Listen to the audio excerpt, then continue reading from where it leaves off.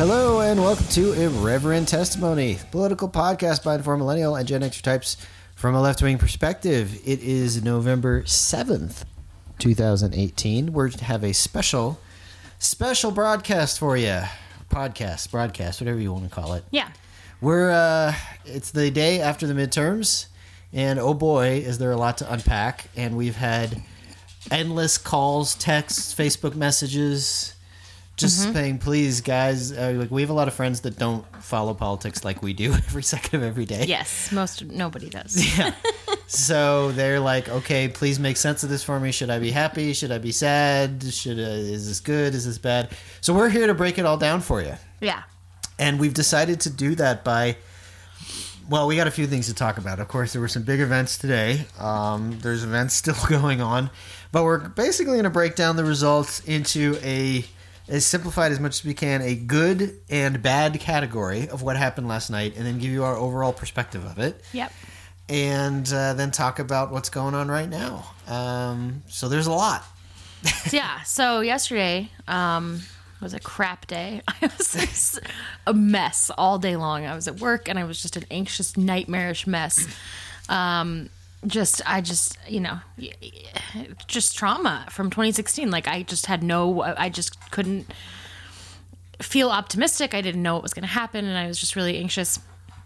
And my coworkers, I think I'm nuts because they were like, it's just an election. Like, you have no idea. Yeah. And the night started not all that promising, which got us off to a bad start, but then it got much better, and there were ups and downs and highs and lows. And so let's start with the good. Okay.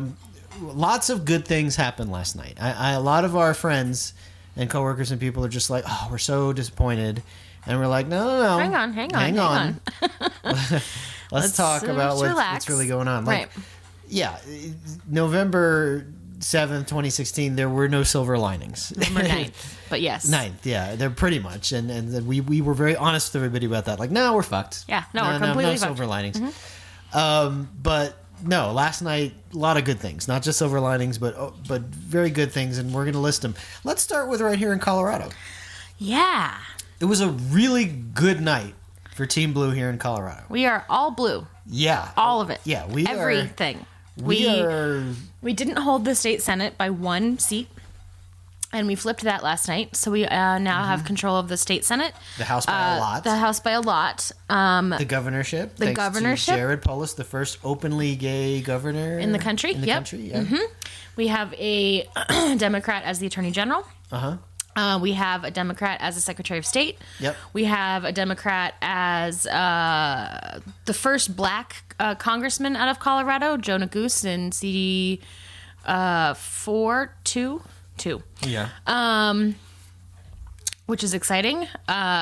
We beat Mike Kaufman. Mike Kaufman is finally So we out. flipped a seat here in Colorado. A House seat was turned blue by us.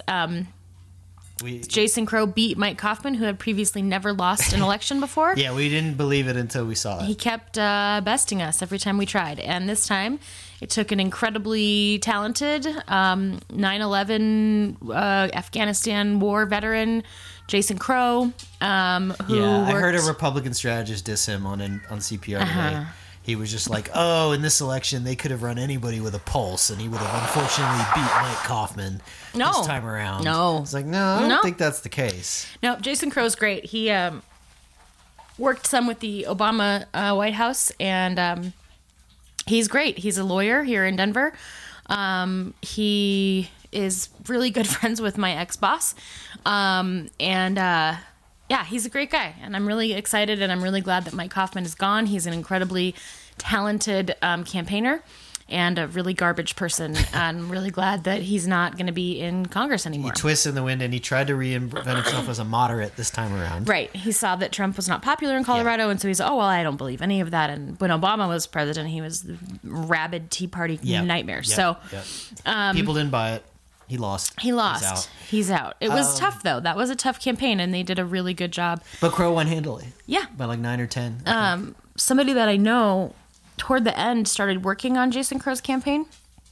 And we may have them on we didn't have them on prior because they were working on a campaign, and you work like 18-hour days. It's a nightmare. Yeah. But maybe we can do a little rundown of that in the near future. So yeah, in Colorado, we did great. We lost a couple of initiatives that are important. We'll get to that. But yeah. Overall, I mean, this state is now as blue can get. Yep. And it's been trending that way for a while, and I don't know if you can call us a purple state. I mean, look, I think that there will still be competitive races in 2 years and 4 years. So after 2020, we're with the Amendment Y and Z. Well, yeah, that's going to be interesting. It's going to change some things. We don't really know what that's going to do. We don't. So Y and Z is the thing we talked about a couple weeks ago with the redistricting, the Kent theory and all that. Competitive districts. We said it's a bad idea. Competitive, right. We would like representative districts, not competitive districts. But it won by a long shot. There was absolutely no opposition to it in the state. There was literally no opposition. Yeah, it won by like 40 or 50 or something crazy. I think you and me and the Democratic operatives we know are the only people that voted against it. Yeah, pretty much. Yeah, so overall, we had a really good night here in Colorado. Well, outside of the state, I think biggest. Let's just talk about the big thing. The triage that we said needed, we got. Right. We got the House of Representatives back, and not just by 1 or 2. We're creeping upwards towards 40 when more of these California House seats are trickling our way slowly. We're going to have it by a healthy margin. We already do have it by a decent margin. And that was vital. We absolutely needed that. It had to happen. It had to happen. And it happened. And you can tune out everything else. Well, a real wave is like 2010 when the Republicans got 60 seats. Or no, I don't give a flying fuck. We have the House, and not just by a vote or 2 where some weird ass blue dog Democrats might screw anything up. Like, we have a solid majority. And now look at the list of committee chairs that's coming down the pike that Trump's going to have to deal with. Maxine Waters. Elijah Cummings, Adam Schiff, the committee chairs. Right. With subpoena power. They control that branch of government. Or that branch of Congress, right? Yeah, no more Devin Nunes running the show. Right. Okay? They have the power to subpoena and investigate. No more Paul Ryan overseeing this. No. This is a huge deal. People forget how long it's been. 8 years that the House has been in Republican control? And it's just been a nightmare. Yeah. 2010's when it flipped. Like, you can't understate how huge that is. And we thought it was coming. We saw it coming. We were hopeful, but it did happen. Yes. And that is the biggest story of the night, period. Yes. And it is the best news. It is exactly what needed to happen. And it's wonderful news. And remember, too, it's not just that they have subpoena power and the power to investigate. They also have the power to not let the Senate do anything.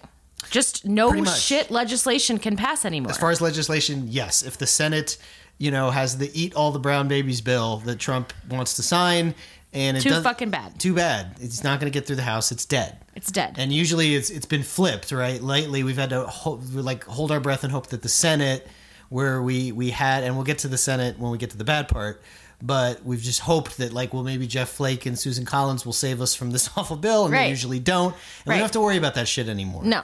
Okay, at least not for 2 years. Right, not for 2 years. Not for 2 years. Right. So that's huge. Really, really, really important. Let me stress this again, okay?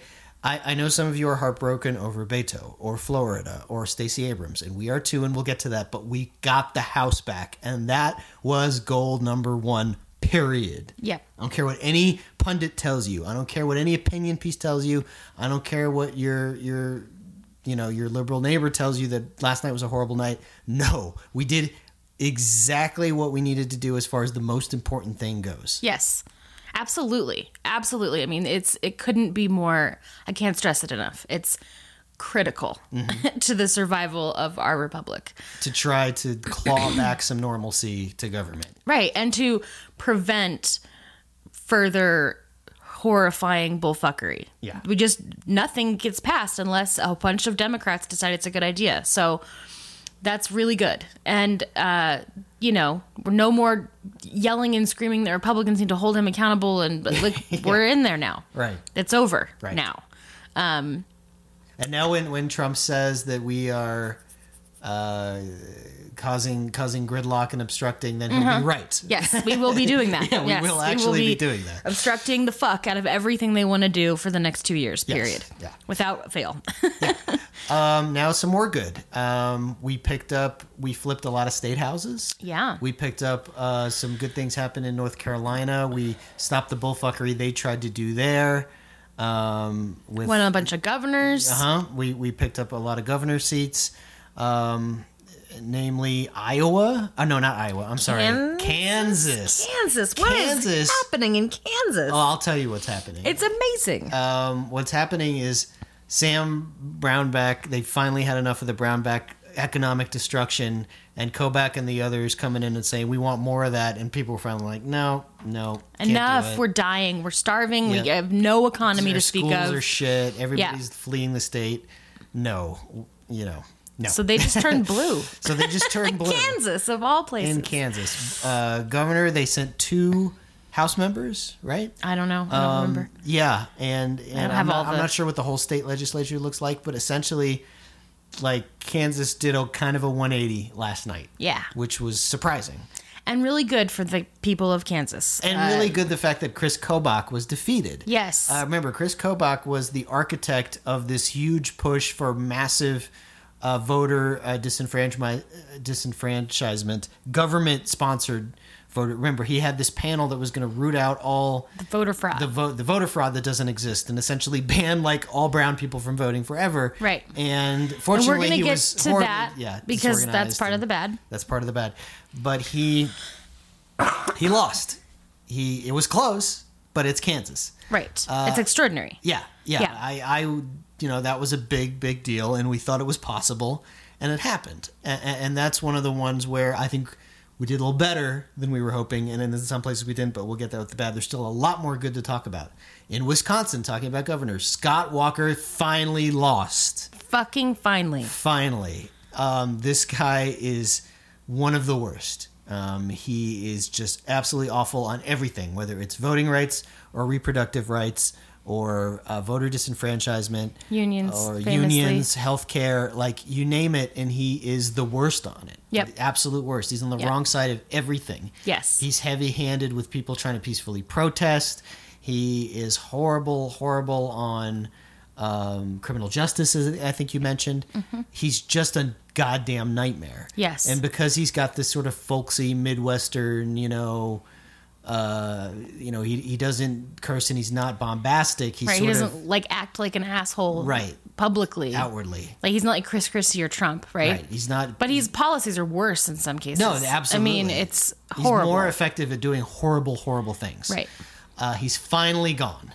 And who's Republican, the guy that replaced him? I don't know. I forgot his name, but it doesn't even matter. It's Scott Walker. But the Republican-led legislature there is trying some bullfuckery to try to neuter him. We'll see what happens with that. But Scott Walker lost. Right. Doesn't have a job anymore. Doesn't have a job. Other really good news. Barbara Comstock is out. She was obnoxious. Dave Bratt, a Tea Party awful garbage person who unseated Eric Cantor because Eric Cantor wasn't Tea Party enough for those crazy people in that district. He lost. He's out. What else we got in the good? Kim Davis. Kim Davis got beat by a gay man who was denied an actual... Was it? I don't know if it was that guy, one of the guys exactly, but I think... I don't know. Kentucky, I think he was somebody who was denied a marriage license. I don't know, but I know that she doesn't have a job anymore. She's out. She's done, which is fucking great. It was good. There's a lot of good. And I almost forgot. Dana Rohrabacher. Oh, yeah. That's right. He's Audi 5000. Mm-hmm. Now, I would have really enjoyed the spectacle of a sitting Republican member of Congress being indicted for, collusion and espionage while he was in Congress. But now we'll get to see that just the regular Dana Rohrabacher was just so blatant with his... basically being a sitting Russian spy in the United States Congress. Right. It was kind of surreal. He's gone. He's out. Who else? I know there's more garbage people that got tossed on their ass last night, and I'm kind of drawing a blank.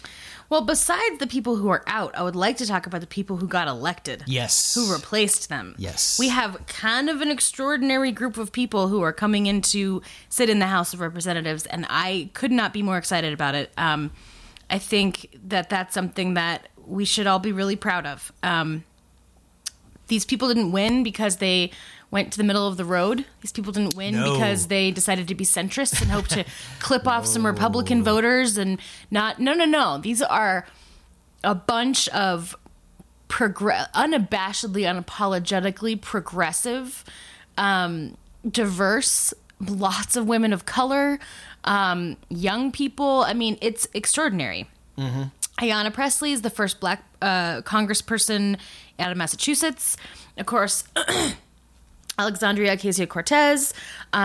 We've got two Indigenous women, one of whom is gay. I mean, these are some serious people who are talented and smart and progressive and fiery, and they're not going to take any shit from any old dudes. Of all places. In Oklahoma. Yeah. So I'm really excited to see them come in and what kind of a difference that's going to make on the House floor. And, I was saying new caucus earlier, not a group of people I trust more than women of color to make good choices politically. So the more the merrier. And these women really are extraordinary. And I'm so excited. And they don't give a shit about, well, I don't know. They're not going to take any shit. They're not going to vote a certain way because somebody wants them to for some. No, they're going to be principled and really, I think, elevate our party to where it should be. Mm-hmm. And that is great. I'm really looking forward to seeing that happen. And some other good news, there were some unexpected pickups for the House in Texas, thanks to Beto, most likely. In Georgia, there was at least one. Thanks to Stacey Abrams. Thanks to Stacey Abrams. In a losing effort, which we'll get to in a minute. In California, there's some unexpected pickups. In New York, there's some unexpected pickups. Of course, nobody talked about Ocasio-Cortez because her general election wasn't going to be very competitive because she's in a safe seat. But her election battle was the primary. Yes, and she won. Yeah, the guy they painted as this rapper off the street who's actually a Rhodes Scholar, he won in a very Republican district. So, that was great in New York. Leonard Lance, healthcare guy, got tossed. So, trying to think of some more big ones from last night. We talked about Dave Bratt losing, talked about Comstock losing. We talked about, obviously, we have the House and it's growing. John Tester held on in Montana. Held onto that seat precariously, but he did. And Kristen Sinema, they're still tallying up the votes. She has a chance, maybe. They got to tally up 1.5 billion absentee ballots in Arizona. It's going to take like a week. So lots of good. Yeah. Lots to be happy about. Yes. Anything else I'm forgetting from the good? How about some amendments that passed? 4 in Florida. That's a big one. It's a huge one. Potentially. That is a huge deal. Amendment 4 in Florida reinstitutes the voting rights of people who have been convicted of a felony and completed their sentence. Although their new governor is going to try to fuck that, but we'll have to see what happens there. I mean, the voters passed an amendment to their constitution. Yeah, but Rick Scott has done that a bunch of times. Just, fuck your amendment. We're in the good. Yeah, we're in the good. True, but I'm just saying that that fight's not over for that one. Okay. Colorado removed slavery from the Constitution. Yeah, finally. Yeah, there was a similar amendment somewhere else that didn't pass. I want to say Alabama or something like that. But yeah, we got rid of that one. Thank God. Yeah. But no, the Florida thing I think is important to talk about because there's approximately 1.4 million voters in the state of Florida that this could potentially affect. And, enfranchising these felons, I think it's really important. People who've been convicted of felonies and have done prison time have a markedly different opinion about politics and outlook on things. And I would really value those opinions. I was reading a piece from the Marshall Project, because here in Colorado, you can vote if you're a felon. Yeah. And a lot of people don't know that. They look at Florida and they think that's nationwide, like it's some sort of federal law. And you it's can not. also run for office. Right. And so, well, not in Colorado. You can't be a felon and hold public office. But anyway, when they were going into this prison to register all of these voters, I guess it wasn't prison, it was jail, because it was people who had not yet been sentenced. But the interesting thing that they thought was not so much that they were worried about the same issues that you and I are worried about. They were really interested in being able to retain or not retain judges. And they were really interested in the DAs and the attorney general race. And so I think that it's just a perspective. I think, first of all, it's just criminal to not allow people to vote. Yeah. It's just because... If you've done your time, Right. Then you should be able to vote. Then you should be able to vote. I think you should be able to vote if you haven't prison? even... Yeah, of course. It affects you. You're still a citizen just because your rights have been... Just because you're incarcerated, right? Right. Yeah. And the reason they do it is blatantly obvious, right? Yeah. Because the way that our law enforcement structure works, men of color in particular are disproportionately affected. And so we can just disenfranchise a bunch of black and brown people real fast by just saying anybody who's convicted of a felony. That's not to say that they commit more felonies, by the way. They just are much more likely to get convicted of them and to plea out because it's expensive. Anyway, so that's really, really important and really exciting, and I'm really glad. And now I think the big thing there is just a push for registering that 1.4 million person population. Yep. Because there's already people on top of it. Yeah. That's critical. Yep. And it could really change things in Florida. If a significant portion of those 1.4 million people vote consistently, that's a lot of voters that potentially on our side of a lot of issues. Yep. And it could change some things in Florida. So I think it's important. Yeah. Also, marijuana was legalized. Yes, in a couple other places. I forget where. I think Michigan was one of them, recreational, and then somewhere else was just medical. I can't remember. There's too many things. Big gains in the State House in Michigan, too. Yeah, good. And something good in Louisiana passed too. I was thinking of your friend Krista, and I'm glad she voted. I forget what it was, but there's so much to keep track of. We can't follow the amendments on every ballot. And I don't just want to read you the Washington Post article. You can fucking do that. But those are the things that we're excited about, and I really think a lot of good happened, and it could have not gone that way. Yeah. And we'd be talking about a whole different kind of world. Well, now let's shift gears and talk about some of the bad things that happened last night. Yeah. The big thing, obviously, is that Republicans, to this point, have gained 2 seats in the Senate, and they're probably going to be 3 once they call or do a recount of the Florida Senate race, which is kind of on the higher end of what I expected. Yeah. But I'm still not happy about it.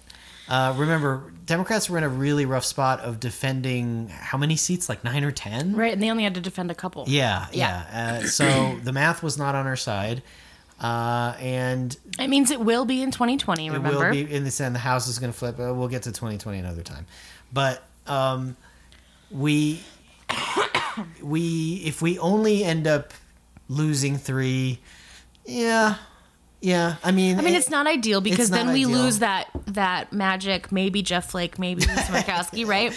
Not really, though. But not really. Once in a blue moon, and we don't need that anymore. We don't need it because we have the House, so it's fine. Yeah. It's not fine. These people have 6-year terms and they're nightmare people, but it is what it is, right? Yeah. The heartbreak, I think, for me and most of you probably is Beto, Stacey Abrams, and Andrew Gillum. Yeah, dude, can I start with Florida? Because I have so much to say. Yeah. As you guys probably know, I'm from Florida. And, my last memories of Florida were getting Obama over the hump. Yeah. And sending Democrats to Congress from Florida. And we really felt like we had turned the corner. We got young people out. We got people of color out. I mean, I volunteered, as did everybody in my age group, pretty much, it felt like, in 2008. And we really felt like, oh boy, we've turned Florida blue. Right. Oh boy, were we wrong. Right. And oh boy, has it flipped back, and now it's becoming as intransigent as Kansas, more so This time than Kansas, apparently. Than Kansas. It's going like the opposite direction. And that's really frustrating because what happened, and this is why at the beginning of the night I felt really queasy, and so did Rachel, because Florida was kind of the big first contest that we were following. And I was following Florida very, very closely, and it was unfolding leading up to last night the way it unfolded in 2016. Like it was mirroring it. It was, well, I'm talking even in the weeks leading up, and I was pushing that down and being like, it's not 2016, it's not 2016, it's just your PTSD. Yep. It's different this time because it was unfolding the same way. You had these huge early vote numbers in Dade and Broward and Palm Beach, and you know, you're thinking, okay, in these bright red counties, in these rural places in Florida, you had this massive turnout, but for a midterm, it's not going to be like a presidential year. They can't do that again. I think we think we got it this time, and the polls looked great. Gillum led every poll everywhere, and Nelson in the last couple weeks was leading a bunch of them, and like by 4, 5, 6 points, reputable pollsters. And you thought, okay, it's probably not going to be that, but even if it's just 1 or 2, then we're good. Right. And you had all these non-affiliated voters. And, the non-affiliated voters are people of color, and they're first-time voters, and they're young, and the Republicans only have a 2% ballot advantage, so you figure in these unaffiliateds, it's looking really good. And all the prognosticators who know the state are like, it's looking good for the Democrats. And this is like, note for note 2016. Yep. And then like early on in the night, same thing. I'm looking at the early returns, and wow, look at the numbers in Broward. Wow, look at the numbers in Palm Beach. We're in great shape. And then like it starts coming in from the fucking north and the west and the rural parts, and here we go again. They're passing us by, and they are showing up in the numbers they did in 2016 pretty much. And it's like, oh my God, they did it to me again, and they did it to me again. Yeah. And it's really close, and they're gonna probably get close enough to do a recount, but we're talking like 30,000-40,000 votes. You can't make that up in a recount. If it was like 1,000 or less, I would say, okay, maybe there was some big error from one precinct and you can make that up, and hanging chads and shit. But you're not gonna make up that number. We're spinning our wheels. They're trying, God bless them. There's a bunch of returned absentee ballots that if they can get everybody to verify, and that might help, but we lost Florida. And why that stings for me so much, not only being a native Floridian, think about this, right? 2016, Hillary Clinton winds up losing Florida by about 1.5 between 1.5 and 2 points. Not insurmountable. And then since then, well, what happens? Well, a bunch of new Puerto Rican people have moved to the area, and then you had Parkland, and the kids are pissed off, and they're very politically active now. And those Parkland kids are registering a bunch of people all over the state, and they're really fired up. And then you have the red tide with the toxic algae from all the agricultural runoff that under Rick Scott, and because of climate change. And you're thinking, and then like Trump is a horrible garbage person, and you're thinking like all these things combined, that's got to move the needle at least a couple points, right? Right. Well, it moved it barely a point. And, and I know there's other factors, but basically when you boil it down, all that stuff moved the needle 1 point, which was not enough. We needed it to move a solid like 2.5 points. And that's another enraging thing. Is like, we moved 1 point. If we could have got one more stinking point, we would have done it. Right. And it's frustrating. It really is. Like, Florida is just, it's like part of me wants to just throw up my hands and say it's a lost cause, but look how close it is. Yeah. I know. It's too close to give up. We have to keep pushing. I know. But then it's just heartbreaking. It's just so heartbreaking. Florida breaks your heart. And like a lot of people point to that and go, oh, the polls are all wrong. No, the polls actually were really, really good this time around, except for fucking Florida. Right. So I don't trust any more polls in Florida. I don't never again. I thought I learned my lesson in 2016. And then, every poll had Gillum up. Yep. Every one. Yep. And he came up short. And I'm not going to waste time delving into the whole polling thing. That's a whole other topic. But, like... Yeah. Florida, fucking A. I know. Okay, I want to talk about Georgia. Okay. Stacey Abrams, probably the most qualified person running for governor this time around, maybe ever. She's just incredible. She's just a really, really smart. Went to Yale. Is currently the Senate president for the state house. An organizer, also a romance novelist. She's amazing and she's incredible and she's unabashedly a black lady. She's not doing the Barack Obama. She talks about her experience as a black woman and how that could help the people of Georgia. She didn't shy away from the fact that she's a black woman. Nope. She embraced the fact that she's a black woman, and I loved every second of it. And she's inspiring, and Yes. she's smart, and she's charismatic, and she's really warm, bright and she's future. just great. I just love her. So, And she came damn close. well, she's not conceited. She's not conceited. Her camp is hopeful that when all the write-in and absentee and the provisional votes get counted, that it'll be close enough for a recount. I'm not seeing it in the numbers. I think they're going to come up short of that, but that's fine. But it's also extraordinary that a black woman almost became the governor of fucking Georgia. Yeah, let's talk about that. That's right? amazing. Because the argument is, for this day and age in the Deep South, for a black woman to become that close, and we're talking it's like 2 points. Yeah. You know, that's really good, and that's about kind of where I expected it to fall.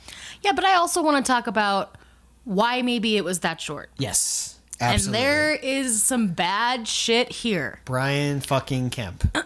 Secretary of State, which is the people that's the guy who's in charge of the elections. Also running against her as governor. Imagine that. Imagine that. That is ridiculous. criminal, first of all. You should not be able to run for any office while being the Secretary of State. That's Except for be more Secretary of State again. yeah. Yeah. And then Even you that's questionable. recuse yourself from that job while you're running. I mean, it's ludicrous. hard, It's but yeah. ludicrous Yeah. that this is happening. And so, what did he do? Well, he decided to suppress a whole bunch of motherfucking votes. There were polling places that had voting machines that they didn't bring power cords to, so they just didn't work. It just didn't work. There was a polling place It just didn't open. that just didn't open. There was a one building that got foreclosed on. There was one that there were 3 voting machines, and at any given time there was like 3,000 people waiting to vote. Voter suppression. Voter Classic suppression, classic voter suppression. There were, And that's what we know about on the front end. This guy controls the election, so we don't know what shenanigans happened on the back end. right. No, It's very likely that Stacey Abrams would have won handily if there was not all of this bullshit happening. It's possible. And I think that needs to be investigated. I do, and I think it should be investigated. I think it will be. It's not going to change the outcome of this election, but going forward, Well, let's elect her to something else because I love her. Oh, she's not going anywhere, and neither is Beto, and we'll get to him in a second. Yeah. And So I that's think a Gilliam's lot of- got a future too. Oh, me too. That's a lot of bad in the state of Georgia. It is inspiring that her campaign was inspiring, and she's inspiring, and I think she's amazing, and it's amazing that it was so close. And really, really fucking heartbreaking. That was the one that killed me. But yeah, I mean, it is what it is, I guess. And then we have Texas. Yeah, they teased this early on because the early returns came out of some very strong Democratic strongholds. Oh, look at these numbers! This is gonna come down to the wire. And I was like, I know the Texas map a little better because I lived there, and I was like, probably not. No. But just like we predicted on this show, Beto's gonna make it really, really, really close. Yeah. And he's gonna scare the shit out of Ted Cruz, and he's gonna come up just short, and that's exactly what happened. Closer than like anyone's ever come to that seat, though. Since Ann Richards, yeah. Yeah. Right? 3 points. 3, that's insane. Yeah. For What did he Texas- win it last time by? Like double digits? Oh, yeah. Yeah. Yeah. I don't even remember who his challenger was last time. I don't either. Did he have one? In 2012, I don't even remember. Yeah, he did, and they got crushed by Beto like 20 points. God, he's amazing. I mean, this is what I'm saying about the candidates that we have. The pool of people that the Democratic Party is nominating as their candidates. We're doing a really fucking good job. Let's talk about the flip side of that for a second. So you have Chris Collins in New York, who won re-election, who is under criminal indictment. You had a dead pimp in Nevada Who won? Who got his dead body was discovered by Ron Jeremy during a birthday party orgy. Yep. He won. I'll get to that. A dead pimp. A dead pimp won. I forgot to include in the good. We have a Rosen in the Senate, everybody. My last name is Rosen, in case you didn't know. Very excited this year. We have a starting Rosen quarterback in the NFL who's not playing well right now, but he's a rookie. That's okay. And now we have a Rosen in the Senate. The Rosens are taking over. They should. So that's good news. She's also a Democrat.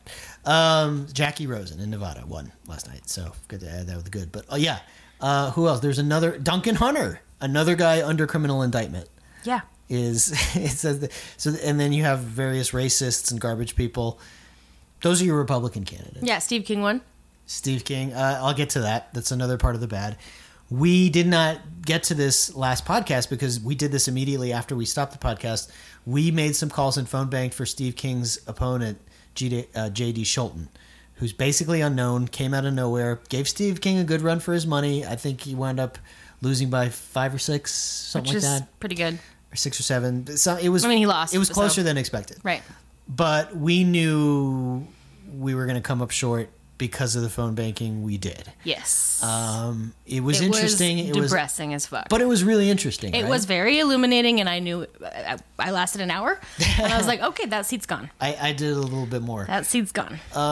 The most interesting thing was, remember, all politics is local. Like, everybody in that district knows Steve King personally. Yeah. I spoke to a guy who was like, "Oh, I've known him for years," and I was like, "Personally?" And he's like, "Yeah, we're in the dirt business. I sell him dirt, or he sold me dirt, or something." And I was like, "Oh." I spoke to 3 or 4 of those people. Yeah, I spoke to a guy. The most heartbreaking one of all of them was this guy, and he's like, "Yeah, I'm probably gonna vote for Steve King." And I was like, "Can I ask you why?" And he's like, "Yeah, I don't know your guy." Yeah. And I'm like, "Yeah, no, I know, but can I tell you about him? You know?" And he's like, "Yeah, I don't know." And I was like, "Well, aren't you concerned about some of the stuff Steve King's been saying? As an Iowan, I'm concerned." I'm not an Iowan. I made that up. As an Iowan, I'm concerned. I don't want somebody representing us that way, making us look like we're all just a bunch of country racists over here, you know? He's like, "Yeah, I know, but, I don't know your guy. I never heard from him, and I don't know. You just pick the devil you know." And I was like, "But the devil you know is literally a Nazi." Promise you my guy's not a Nazi. But I had a lot of those conversations. And it wasn't even that guy acknowledging that Steve King says horrible racist things, but I know him and he's good for the economy, or, whatever reason they do like him. A lot of that was when I got to that, it's like, well, aren't you worried about these things he's saying and the white supremacy stuff and the Austrian website? And they're like, oh, no, that's not really him. And the media blows that stuff out of proportion. Look, I know Steve King. He's not a racist. Right. They really believe that. Yeah, they do. They do. Or they don't know, they don't acknowledge what racism is, or their own racism. Or they're like, everybody does it. Yeah. Both sides are mean, are slinging and you know how it is, how politics are. And you're like, no, I'm telling you, this is different. But what we did not get, we got a lot of grouchy white people and Republicans. Oh, I had a guy, remember the George Soros guy? Yeah. My last call. Yeah, but we didn't get anybody that was like, that's right, the Jews and the N-words. And we didn't get that. No. No, of course not. They're lovely Midwestern people. They don't actually say the N-word out loud. They just think it in their head. Yes. And be impolite. But that was illuminating. It really was. Yes. So when we say, how can you vote for this Nazi? They don't see him as a Nazi. Mm-mm. They don't believe the media. He's just a conservative guy. And he always calls me back when I call him. Yeah. Okay. Well, fuck. I can't argue with that. I don't know what to say to that. So all politics is local, and they know Steve King, and they're not going to vote out Uncle Steve. No. Not yet. He's now, nice. A lot of those people are going to die off. The ones I talk to, they sound like they're going to die off within the next year. Well, it's phone banking, so it's landlines. Yeah. So it's, it's old people. Really old people. Really old people. All of mine were old, except for I talked to one young-ish, probably in her 30s or 40s, who was voting for our guy, Scholten. Yeah. But I talked to 2 people who were going to vote for Scholten. But it was so consistent. And like I said, I only did it for an hour, but you must have talked to 20 people. And I talked to way more. So we got a good feel for that district, and we knew. Yeah. We're like, no, there's no way he's winning. And I think it's interesting. I'm not trying to shit on his campaign, but well, we don't know enough about it. but I think probably what happened is nobody was expecting that race to be even a little bit close. No, and they were really and so scrambling. they put in like a rookie campaign staff infrastructure, Found somebody on Craigslist, and they didn't know what they were doing. And the reason I'm telling you they didn't know what they were doing is because, according to the script, it was a get out the vote drive, right? Not persuasion anymore. Just call people and make sure they're going to vote. The thing about that is, though, when you're working for a campaign, you're working to elect a specific individual. So you don't just want to be benevolent and hope everyone votes. That's not how it works. You want to make sure the people that are going to vote for your guy vote. Yeah. So you make sure that your volunteers are only going to call likely voters for your guy. And I'm talking to a bunch of Republicans, and I literally emailed the campaign manager after it was over, and I was like, what am I doing on the phone with Republicans? It's get out the vote.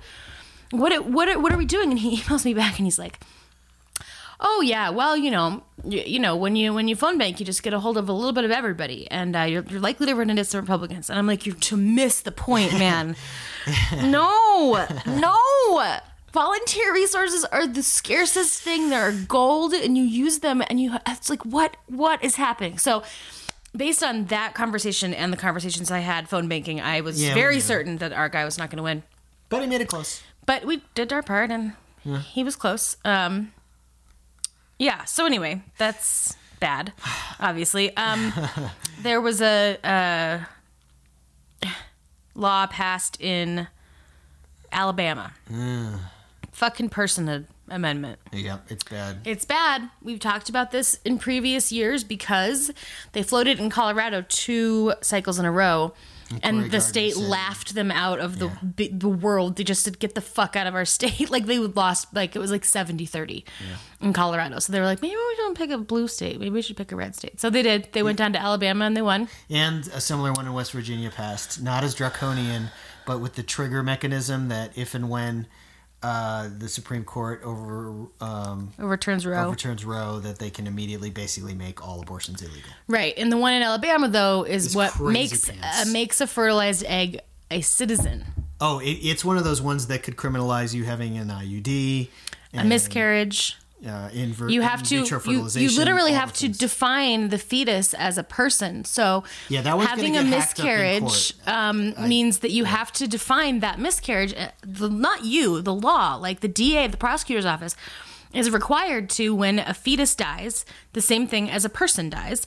And you have to classify that death. And if that death is as a result of anything that the woman potentially could have done, it's at the very least manslaughter. Right? I suppose we could make an argument about self-defense if the life of the woman was in danger. We can hope that they might look the other way like they do with weed laws, but if these... Like noli prosequi, women who have miscarriages or fall down the stairs or drink or... smoke while they're pregnant, it's terrifying. It's legitimately terrifying. When I was in college, I had a DA come in and talk to our class, and he was like, legit, I don't care how you feel about abortion. This shit is crazy. We don't want to enforce this. I don't want to arrest a bunch of women for having miscarriages. I don't think you understand. Like, if you get in a car accident, let's say, and you're found at fault, and you didn't know you were pregnant, right? You're 2 weeks along or whatever. And then you have a miscarriage, you killed that baby. Yeah, now the sponsors of that bill say, that's not, come on, that's not what we need. Is literally the text of the law. Yeah, the problem is when you read the text of the law, it can be read that way. So if the sheriff wants to read it that way, the prosecutor wants to read it that way. They're required to. Yes. That's what this DA told us. Yeah. This is very serious. It's a very serious legal problem to have now. Yeah, this is very problematic. I think courts are going to rip it apart, but I think it's going to be really bad for women in the meantime. So that shit's fucking terrifying. Get out of Alabama if you can. Yeah, that's all I could say. I mean, I don't know what else to do. I don't know how to help these people. My knee-jerk reaction was to say get out of Florida, which I did, but we're close there. So again, I'll get done with Florida. I know Florida broke my heart last night. It's really hard for me to get over. I know. It's just tough. There's all the good things that happened last night. Fucking Florida just was stuck in my craw and will be for months and months and months and months. Yeah. But we're still in the bad, yeah. What else happened that was bad? Devin Nunes won his seat, which I guess really wasn't in much doubt. He got a token challenge. We talked about Kemp. We talked about Republican governors in some Northeast states held on, but Republican governors in Northeast states are not normal Republican governors. Right. They're not. They're I mean, they're not Democrats, but they're rhinos. They're basically moderate Democrats. yeah. Yeah, Charlie Baker and Hogan in Maryland and Connecticut. Actually, Connecticut almost went red for the governor, but they stuck with the Democrat. So Maine, but no, that's more the good column. That awful, terrible, garbage governor who said he's moving to Florida, who's finally out, and they elected a Democrat in Maine? His place. Yeah, Paul LePage. Oh God, he's moving to Jesus! Florida, so of course he is. Name gives me PTSD. Yeah. Yeah, and so bad things. We lost some ground in the Senate. Yeah, Indiana still bright red. Ohio used to be a swing state. I think, like Colorado, it's no longer a swing state. I think Ohio is just solid red territory. Although Sherrod Brown won, so maybe that's not. He's quite an fair. institution. He is an institution. So was Mike Kaufman. Yeah, but he's like Steve King. Like, everybody knows Sherrod Brown. Like, they know him. He's their guy. And he's liked even among the white working class and the rurals. And Yeah. they don't care that he's a Dem. They like him. They like him. Even though he's pretty damn progressive. He is. He doesn't. But, he's rightish, middle-ish on some economic stuff and steel and And he stuff doesn't like talk that. about himself as a progressive, so they don't see him that way. exactly. And nobody else talks about him that way because we don't want him to lose his seat. So we just all pretend like he's not. That's another thing, guys. Let's talk about this, right? The punditry always tries to paint these broad strokes to describe everything, and it just doesn't work that way. I truly believe that Abrams and Gillum and Beto, even though they came up short, got as close as they did by running unabashedly progressive. That's right. And then people look at, like, West Virginia and they say, oh, we got to get that Joe Manchin out. We got to primary him. Like, if he had tried to run as a progressive, he would have gotten killed. Right, and we'd have a Republican there. It's like, look, By the same token, these people did not get close by being boring centrist Democrats that are trying to pick up independent seats and seats from Republicans That's that don't what I'm like saying. Trump. Right. You got to know your territory. You do. Absolutely. Absolutely. Where it's like play. Arliss and I were talking about Indiana, right? Yeah. And she was saying, I don't agree with him on a lot of things, but I think that, like, we got to keep him. We got to keep this guy because he's a centrist Democrat and he doesn't like abortion, but... We should talk about Donnelly? Yeah. Well, he lost anyway. Did he? Yeah. Shit. He got crushed. She's like, but he's a genuinely, like, nice person. I've met him and I know him and he's nice. Yeah. And he's also a Democrat, so okay, he lost. No, so. he lost bad. Well, fuck that. I Yeah, guess. Indiana and Ohio. Like, a lot of the Midwest really came through and rejected Trump, especially, that's the big thing, right? Trump won the presidency by big-time upsets by very narrow margins in Michigan, Pennsylvania, and Wisconsin, and those all flipped the other way Okay. last night. Good. For the most part. So he picked up a bunch of state houses. Of course, we just ungerrymandered Pennsylvania and kind of went a little far and gerrymandered it in our direction a little bit. And that helped in Pennsylvania. We picked up a bunch of seats there. Tom Wolf held on easily. Wisconsin, obviously, we booted out Walker. Tammy Baldwin won easily. The state house is still a garbage mess of awful garbage puke-inducing Republicans. So, Wisconsin deal with that. Minnesota solidly blue. So the Midwest Came back around. Yeah. But they don't like this guy. Midwesterners, he's just... Yeah, and with them, dick. I think it is almost more style over substance. It is, yeah. Yeah. It's just like, this is not how we behave in polite society. This is not good. Yeah. I wouldn't let my kid act that way. Why do I let the president act that way? Yeah. On that note, let's take a quick break, and then we will kind of pivot to our overall thoughts on the night. If we have to rehash that, I don't know if we do. I don't think so. And then we'll talk about shit that's going on today, because a lot of shit's going on today that we need to talk about. Yeah. So don't go anywhere. Be right back. Okay.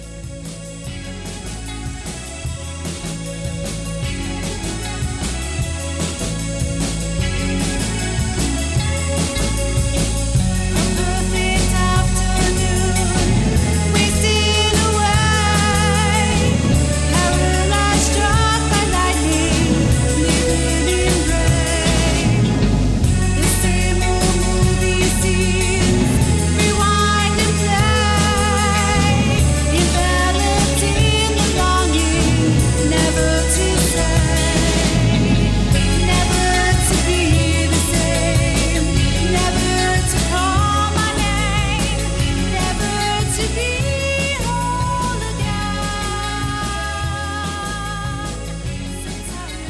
Hello and welcome back to Reverent Testimony. And you had some closing thoughts about the midterms? I do.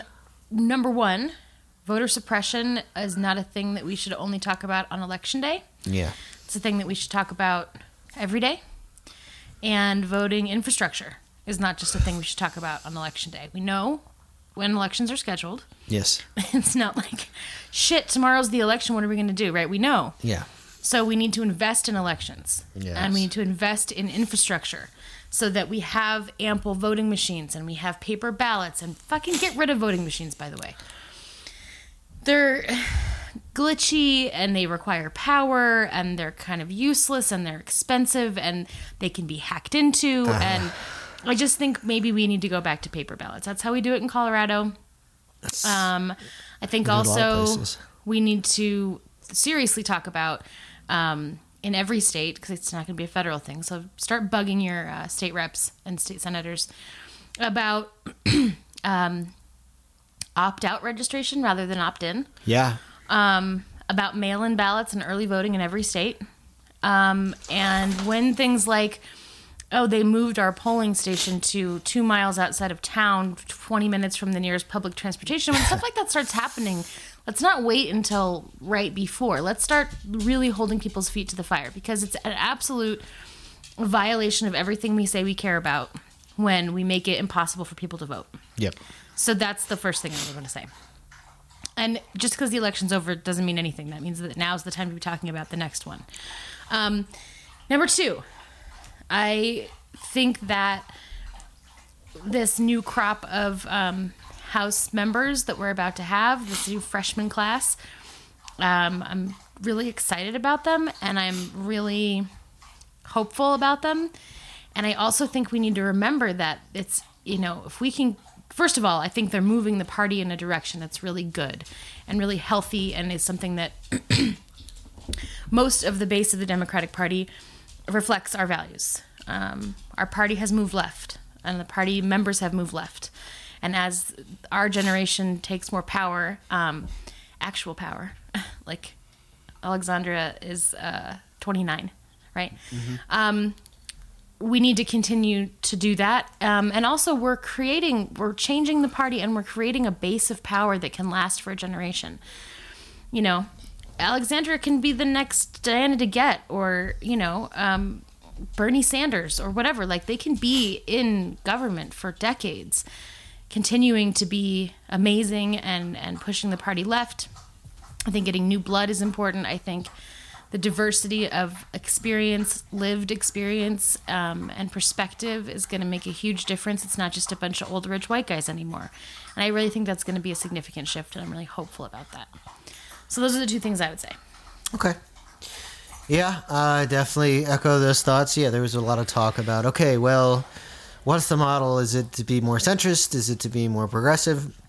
And on the whole, I think it's to be more progressive. There are some exceptions to that rule in places like West Virginia, and, I know, I wonder, though. I wonder if that's true, because look at Texas. Look at Ted Cruz and Beto, sorry.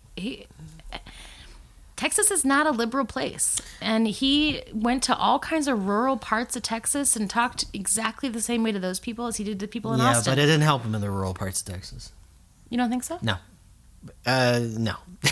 That's why he lost. I think he still got crushed in the rurals, as did Gillum. You're telling me he didn't do any better at all than the last guy? I would have to look. You should look. He probably did a tiny bit better, but again, there's this fight, and I saw a lot of that coming in today. That especially in places like Florida and places like Ohio and Indiana, the rurals are just crushing it for Republicans. It hasn't gotten any better since 2016, and so there's a lot of knee jerk saying, okay, well, we got to do a better job of convincing more of those people to vote Democratic. No. And I'm just from a pure numbers perspective of saying, okay, well, we could do that. We could spend hours and hours and hours, trying to squeeze blood out of a rock, the people who are going to completely tune us out, or every one of us, every liberal, progressive type person out there can probably think of at least 3 or 4 people that did not vote, that probably more or less are on the same lines of believing in the same kind of stuff we do, right? Multiply that by how many tens, hundreds of thousands, millions of getting those one or two more people to vote. Right, and that's what I was saying earlier about like early voting. And they're right here in the cities. Opt in, opt out, rather. Like they're in the cities, and they're in the suburbs, or they just moved here, or their rights were just restored, or they just turned 18. But you want to go out to the country and work on those, those rural people.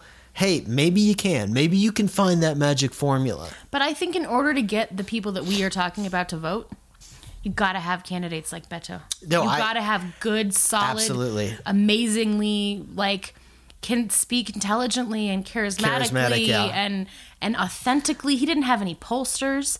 He ran his campaign in a real different way than anybody has run it down there, and he was more successful than anybody has even come close to in that absolutely race. Like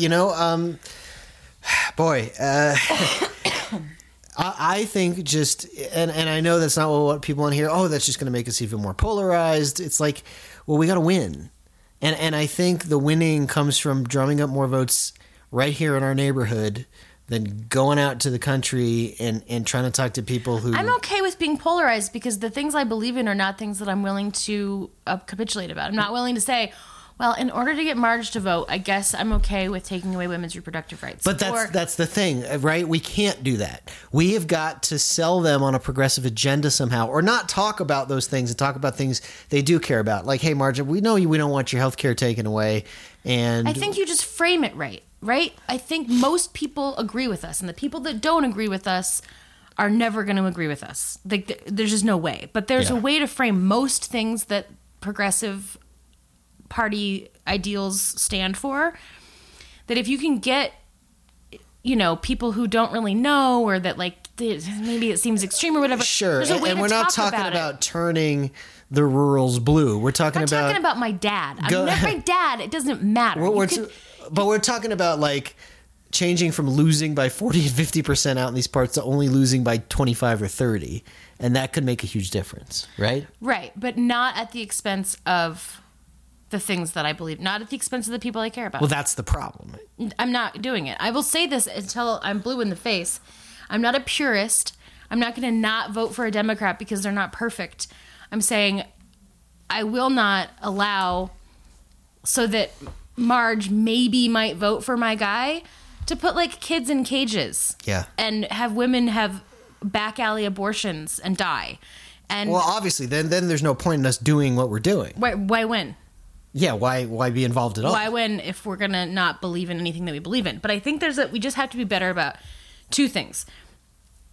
Making it easier to vote, making it more convenient to vote, having really good candidates that excite people, and then fucking Christ messaging. Figuring out a way, and I think Beto needs to just run the Democratic Party because his messaging is so perfect and it's so authentic. Yeah. He can go to some rural part of Texas and talk about how kneeling is patriotic, and nobody booed him. They were just like, oh.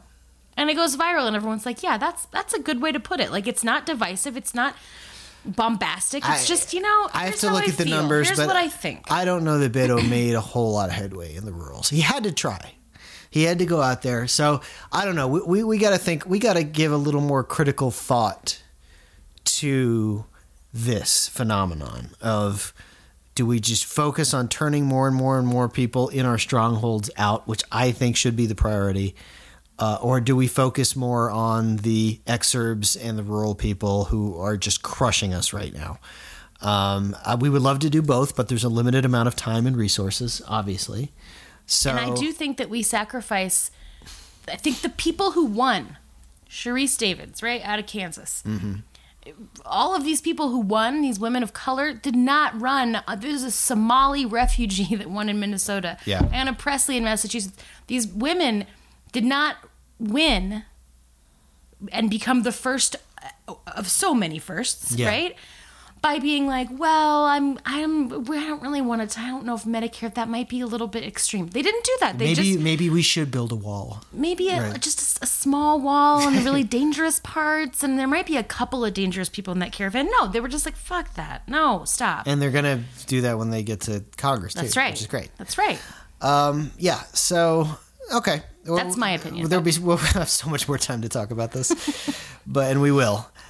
Moving on though, today, Jeff Sessions got finally. Well, fired. I don't know about finally because it's so soon after the midterms, but he got shown the door. Yeah. And we knew it was coming.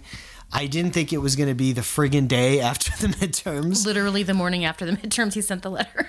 But yeah. Like 8 a.m. But it was. Today was the day.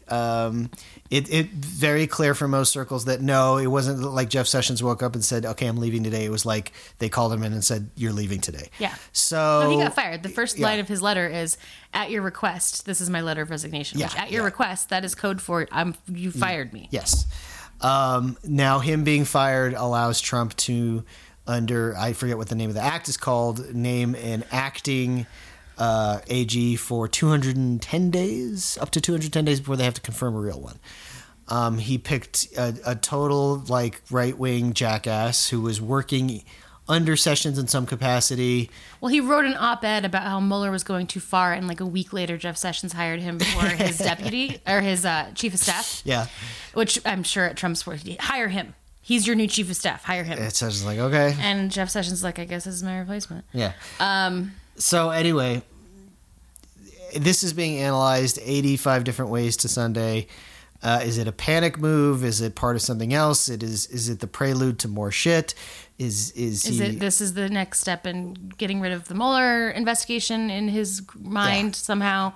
With Trump, you don't know. It could very easily be just a knee-jerk scratching an itch saying, I want him out of here now. And they told him you have to wait till after the midterms. So, yeah. Okay. Oh, the midterms are done. Bye. Bye. Get the fuck him out of my White House. Yeah. It's not like he literally woke up in the morning and in his underwear called in Sessions. I'm in my robe, scratching my fucking nuts. Fire Jeff Sessions now. No, seriously, I mean, I think that's actually the most plausible explanation. Yeah, me too. But it's not that he's going to now stop and let Mueller go on his merry way. This is the start of him trying to derail the investigation. Absolutely. And there's a million questions on how will he, can he, what will that look like?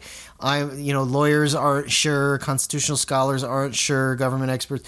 Nobody really knows what's happening next. I'm not sure if Trump knows what's happening next. For all the people his detractors and fans alike think he's always playing 15-dimensional chess, I think he's way more off the cuff. And no, he's just reactionary narcissist. There is occasionally a method to his madness, but it's usually crafted by somebody else. Right. And I don't know what is next, but yes, he's going to try to derail the Mueller investigation. It's just not clear how from this move and exactly what happens next. And what it looks like and what kind of nightmare fascist replaces Jeff Sessions eventually. Right, and that's the problem, and that us not being able to pull a big upset and retake the Senate confirms the new AG. Yep. So it's whatever dreg off the street, they're going to throw in there. Jeff Flake will furrow his brow, and a couple other people will act concerned. Get a more racist person than Jeff Sessions, and they will all vote for him. So yeah, they'll be an awful garbage. He person. has to be a lawyer. Yeah, there's plenty of. I think that's about racist lawyers. I think that's the only requirement, really. So it could be. Oh, there's some real piece of shit lawyers. Trust me.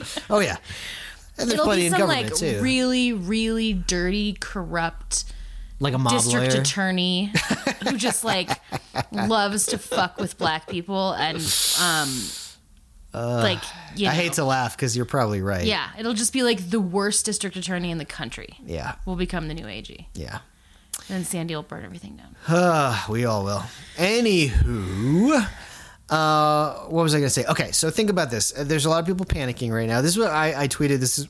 Boy, is this strange. We have Kansas turning blue, and then we have Jeff Sessions resigning, and a bunch of liberals and elected Democrats saying, "Oh no, not Jeff Sessions!" No. But not sarcastically. No, I know. So please many don't people leave, Jeff on Sessions. Feed today were like, normally this would be the most excellent news, and I'm just so terrified of who the replacement's going to be. I think it's great news because I cannot imagine a worse person to be the Attorney General than Jeff Sessions. literally. I mean, ultimately, way down the road, it might prove to be good news, but right now, it's complicated. It is. And it could be really, it's going to be, it just is going to be really messy and complicated and gross and potential constitutional crisis. Right. It was simple in the fact that Jeff Sessions wants to have a future. I guess he's as a lawyer, in some capacity, right, and not be disbarred. So he had to recuse himself, which really made Trump angry. And so that was basically that. And this Rod Rosenstein had to take over and basically let Mueller do his job. And there was. Trump couldn't do anything about that, and it drove him nuts for a long time. Well, now he's trying to do something about it. Now, here's the thing. If us jackasses could see this coming and knew what was coming next, you can bet your ass Bob Mueller did. It's not like Bob Mueller was going to do all this work just for the day after the midterms to get the plug pulled and, oh, well, that was all for nothing. I guess I'll go home now. Right. Like, he's not going to let that happen. Well, House Democrats are saying that if anything happens to the Mueller investigation, they will immediately subpoena Mueller and have televised hearings about what's in the report. And they have every right to do that. Yeah. They can, if they pull the plug on the Mueller investigation, or they try to hide the report, or they try to do anything else, they're going to subpoena Bob Mueller, sit him down, and say, tell us everything, and they're going to televise it. And there's nothing anybody can do to stop them. Yeah. They should do that anyway. They should do that anyway. But not if it's still going. Right. Let him finish his fucking job. Yes. Let him do his job. He doesn't want that. He needs... No, he's by the book. Yeah. He needs to be able to finish this, and it needs to be buttoned up. And one reason people think Trump may be panicking is because his son is on the verge of being indicted.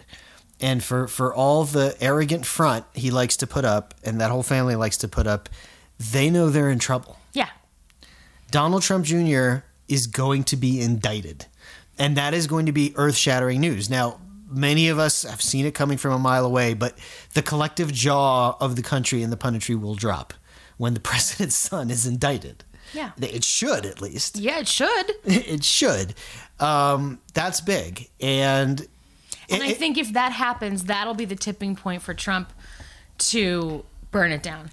To just fire everybody. He'll lose his mind. I mean, Saturday Night Massacres. Yeah, 1,000,000%. And then we will have our constitutional crisis. Yes. We may have it before then. He may not want it to get to that point. Right.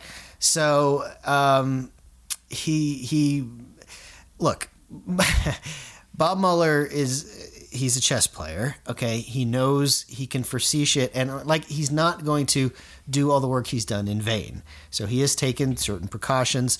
If indictments are, I forget what the word for it is, but they're sort of like, if they've already been banked or they're in the something, then there's really literally nothing Trump can do at this point to stop them from going out. They may just not have been announced yet, right? For various reasons, or served, or what have you. And a lot of people think they're not sure, but a lot of people think there are indictments ready to go, like as soon as this week.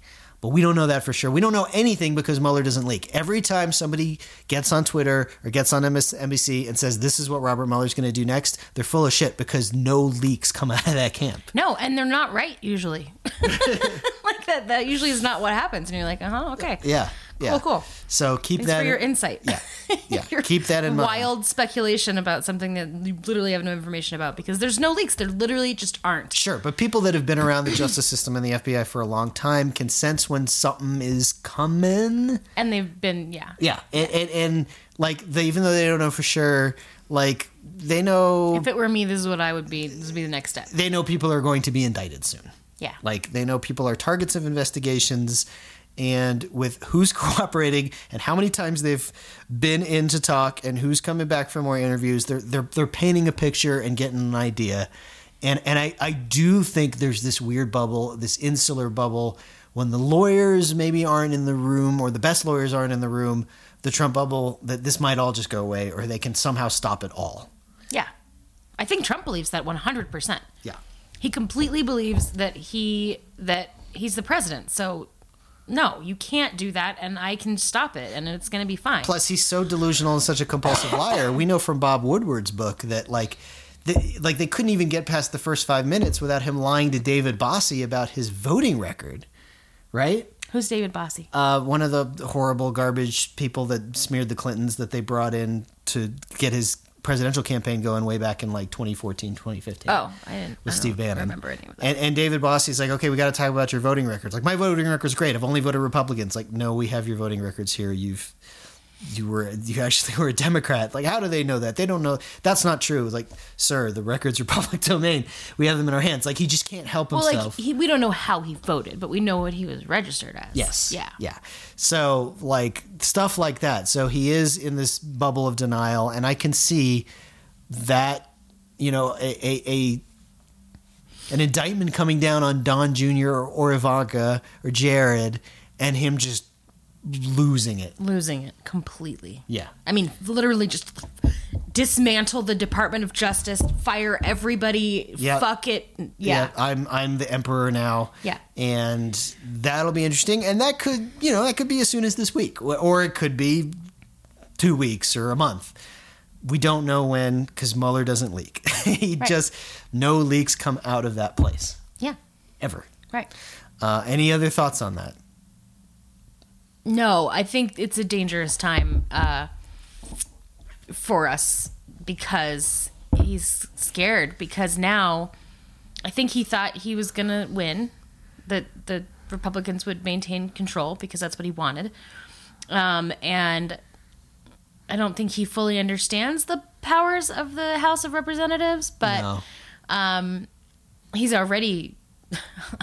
I'm going to go to war with you if you try to investigate me, and I'm going to indict Hillary if you do this. And it's like just all these threats, and you're like, okay, it's going to be crazy town for a while, because he's going to start realizing, like, oh no, they can do this, and then they can do that, and they're allowed to do this, and this is legal. Well, he had this insane press conference today where we really went off the rails, which it doesn't matter anymore when he does that. It's horribly embarrassing, and it's crazy, and it doesn't affect anything. He just does it. But what was interesting is he floated this idea, this sort of tit for tat, almost extortion. Like, well, I'll work with you on some stuff, Democrats. We'll get stuff passed, but you can't investigate me. Mm-hmm. And if you do investigate me, then I'm going to make them investigate this. I'm going to sick the Senate on you. I'm going to sick the DOJ on you. Well, on your people. He said specifically the Senate, which is weird. Yep. You're threatening the House with the Senate to do something. It's bizarre, but I hope. Well, see, now he thinks the Senate is a part of the executive branch because it's full of Republicans. So they work for him just like the DOJ. Oh my God, you're right. Yeah. Oh God. Yeah, no. The Senate is now, they work for him. They work for him. It's the part of the executive branch because it's Republicans. Can you blame him for thinking that? No, I mean, they are pretty much true. They kissed the ring. Lindsey Graham and a bunch of them. Yep. They might as well be his manservants. But we have the House. Let's just remember that, you guys. Yeah, and the House is not going to go for that. They smell blood. That's the problem. You have taunted these people. Yes. The Democrats in the House have been the bull, and you've been poking at them and poking at them and poking at them, and now the bull has escaped the pen.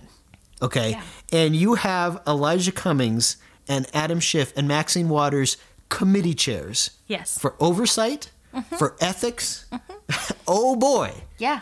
Oh shit. Yeah. And they are not fucking around. They have been chomping at the bit, waiting for the moment when they are those committee chairs and they can just rip this administration the fuck apart. Nadler is a pit bull. Nadler's talking about relitigating Kavanaugh. I don't know if politically that's a great idea, although for a lot of reasons I'd like to see it. That is probably a political dead end, and someone will probably talk about that, but like... They're not fucking around. They want blood. Yeah. Is my point. Yeah, and these new folks that are coming in, whoo. Yeah. They're not going to be nice. No. You think they're going to play nice with Trump? Now, what Trump is trying to do, and this, remember, this deal happened when Democrats got what they wanted in the budget a while ago, and they played nice in this bipartisan moment, and Trump was eating all that up. Mm-hmm. He thinks he can do that again. And it's like, we can make some bipartisan deals. We can do some things on infrastructure. Maybe we can do some things on DACA. We can do all these things, but you can't investigate me. You can't look at my tax returns and my money. You gotta drop all that. Let's be friends now. Don't talk about anything I've ever done. It's interesting. If they think that Mueller's got all that in the bag, then I don't know, maybe make a few deals. I don't know. I don't know what they're going to do, but they don't get snookered by this guy, and I don't think they will because they're much smarter than him. Yeah. He thinks he's much smarter, and he thinks he's the deal maker. They know that part of the reason they were elected in this cycle was to have oversight and pushback against this fucking maniac in the White House. Obviously. And they know that the American people are dying for someone to do something in a position of power. Yes. About this person. And if they don't do that, and they start just like glad handing and hanging out with Trump and like passing deals, like no, people are going to be like, what the fuck? Yeah. Plus, Max, these people, no way. There's no way. Yeah, true. I mean, I think they're going to try to work with Republicans and try to get stuff passed, or at least make a show of doing that. Yeah. Because we like to actually govern as Democrats. But that not with the deal of we won't do anything about the president. Like, that's not happening. But isn't it amazing how, you know what it reminds me of? Like, Trump is just out in the open with it. It reminds me of something out of Ozark, right? Yeah. Like, especially this last season, Yeah. where it's all this political stuff. Like, I'm going to do this shady thing for you, and you scratch my back, but don't do this thing. Don't do this thing, and then I won't tell them about this thing you did. And it's just why I think that's why you liked it so much this last season. It's all that. Right. It's like much less running from the drug cartel and more all this political shady shit. Mm-hmm. And Trump is just so out in the open with it. Yeah. He says at a press conference, like, hey, Democrats, we'll do this deal, but don't look at all this criminal shit I did. Don't investigate me for that. And then we can make some deals. And it's like, dude, you don't run this thing like a fucking, like a mob godfather going in to see the senator behind closed doors, right, to get the casino built. You don't say that part out loud, dude. To the press at a conference. And it's like, it just everybody just kind of reports on it like, at face value and doesn't really dig into that. It's like, that's fucking crazy. Yeah. Yeah. And that is what he's doing. Yeah. Yeah. No, I know. It's I mean, sure, he's given the proverbial, well, I didn't do anything wrong anyway, but don't investigate me. Right. It's like, why? Yeah. What do you think? And he did the bullshit with the taxes. The taxes are being audited, so he can't break. Can't show you my tax returns are being audited, which is really stupid because we know Mueller's got them. Yeah. So for sure. And then you know what, Maxine Waters, which the minute I think 10 different House members are gonna subpoena his tax returns. Yes. Yeah. For sure. And that's just the start. I mean, it's gonna be crazy. But Trump is not just gonna waltz into what does it change hands? January 3rd. He's not going to just waltz into that and be like, okay, here we go. Well, here we go. I guess whatever happens, happens. Right. No, he's going to burn everything down before we get to that point. Yeah, even if there are no indictments before January 3rd, he's he's backed into a corner and he knows it, or he's starting to figure it out, and he's scared shitless. Mm-hmm. And when he gets scared shitless, he lashes out. Yeah. Okay. All right. Any other thoughts? Closing thoughts? Ready to close up shop here? Nope.